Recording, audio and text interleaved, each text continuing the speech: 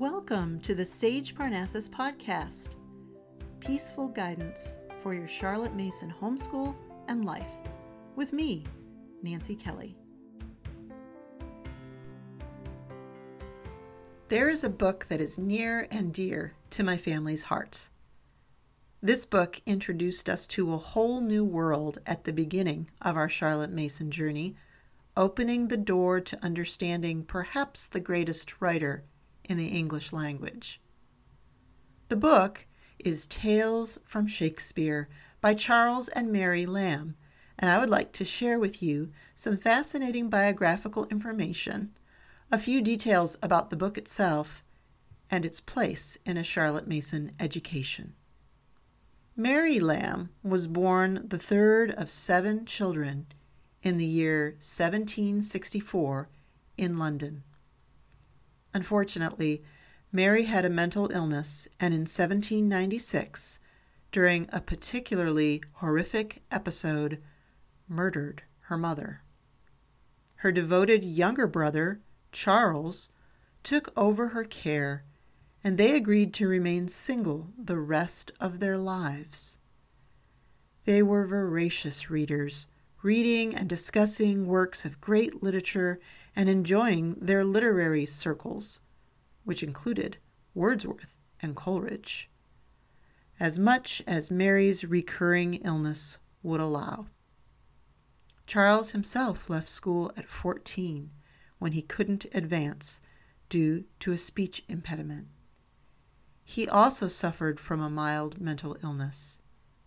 Yet together, these two burst upon the literary scene with a collaboration published in 1807 that is still published today, some 210 years later. The book was groundbreaking in a few ways. First of all, it didn't point the moral to the children, which was typical of books written for children during that time. Second, it was real literature, well written, interesting, and beautiful. And thirdly, it was the first retelling of a classic for children. A Critical History of Children's Literature describes the creation of tales. Mary paraphrased the comedies, and Charles the tragedies. The project itself was a difficult one and left little chance for much of their own character and style to be represented. But it is remarkable how well they have avoided pure summary of the immortal William's intricate and sometimes incredible plots. They capture the spirit and essence of each play, and they give one so strong of a sense of the central character and his or her vital problem that even a young mind can get an immediate unity of impression to carry away with him until the high moment when he reads and then sees the play in its own form. For over 100 years, the book was under Charles' name only, despite the fact that the book was Mary's idea, that she wrote 16 of the 20 tales, the comedies and romances, and that she wrote most of the preface. It should be noted that in 1893, 87 years after the publication of Tales, Harrison S. Morris wrote retellings of the 16 plays that the Lambs did not cover, also titled Tales from Shakespeare. Interestingly, the book was written mainly for girls.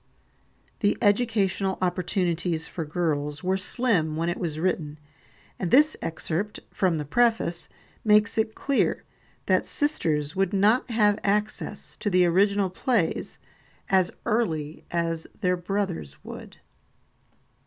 It was no easy matter to give the histories of men and women in terms familiar to the apprehension of a very young mind.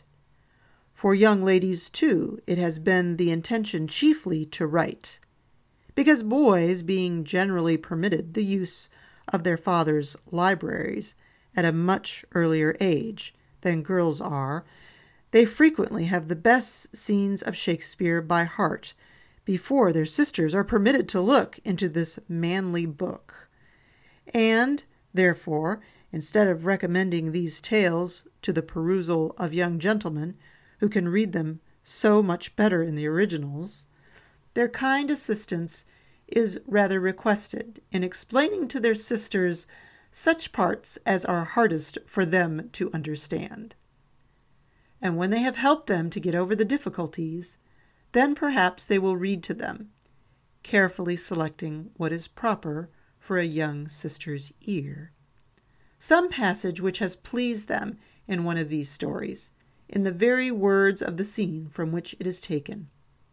And it is hoped they will find that the beautiful extracts, the selected passages they may choose to give their sisters in this way, will be much better relished and understood from their having some notion of the general story from one of these imperfect abridgments, which if they be fortunately so done as to prove delightful to any of the young readers, it is hoped that no worse effect will result than to make them wish themselves a little older, that they may be allowed to read the plays at full length.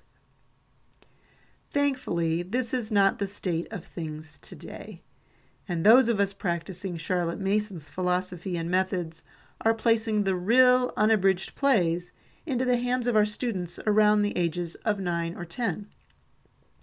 While we admire the sensitive, caring brother mentioned here, we recognize today that sister's mind is equally keen to enjoy and understand the plays.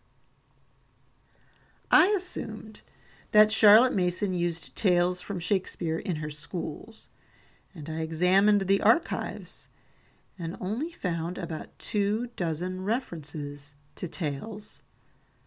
Most often it was included in listings of recommended books for sale through the PNEU bookstore, with comments like, "These tales have proved favorite children's reading for 150 years." Or a Parents' Review article which said of tales as belonging to a list of books that all children before they are, say, 16 should have read.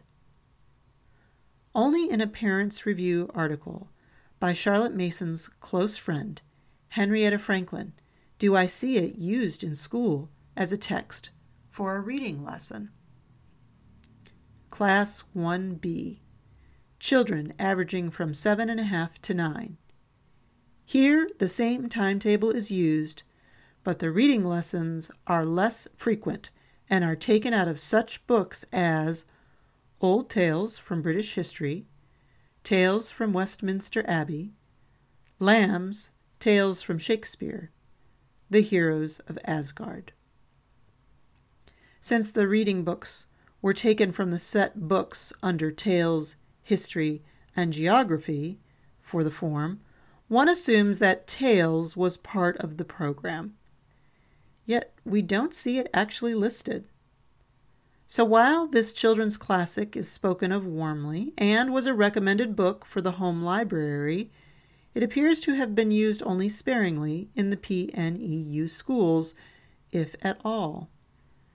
Considering that students began reading the full plays with their own copies of Blackie's plain text editions, which were simply the text of Shakespeare's plays with no omissions or annotations, in Form 2, and that there likely was more of a cultural exposure to Shakespeare in England, perhaps the tales were not deemed the necessary prerequisite as they may be today, given our different context. I know that when my children were very young, around 4 to 8, we loved reading and narrating many of the tales from Shakespeare, often with props such as Beanie Babies and dolls. Sometimes we read them just for fun, too. These retellings became a happy time of cozy reading, a fabulous preparation before viewing a performance, and the best bridge to the real deal, which was soon begun in earnest. I think the Lambs sum things up nicely at the end of their preface.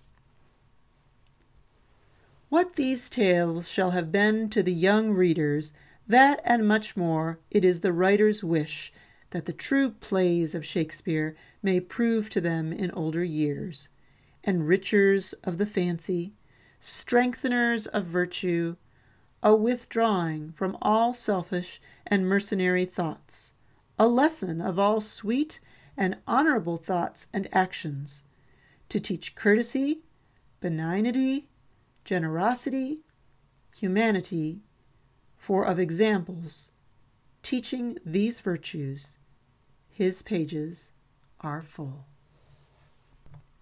I would like to close today with a prayer from Elizabeth Gouge's A Diary of Prayer, a prayer for teachers. Lord Jesus Christ, who didst show on this earth thy love for children, guide, we pray thee, with thy Spirit, those who are called to the ministry of teaching in this land, that nothing may hinder our children from growing in faith and love towards thee, and that thy name may be honored both in our schools and in our homes. Amen.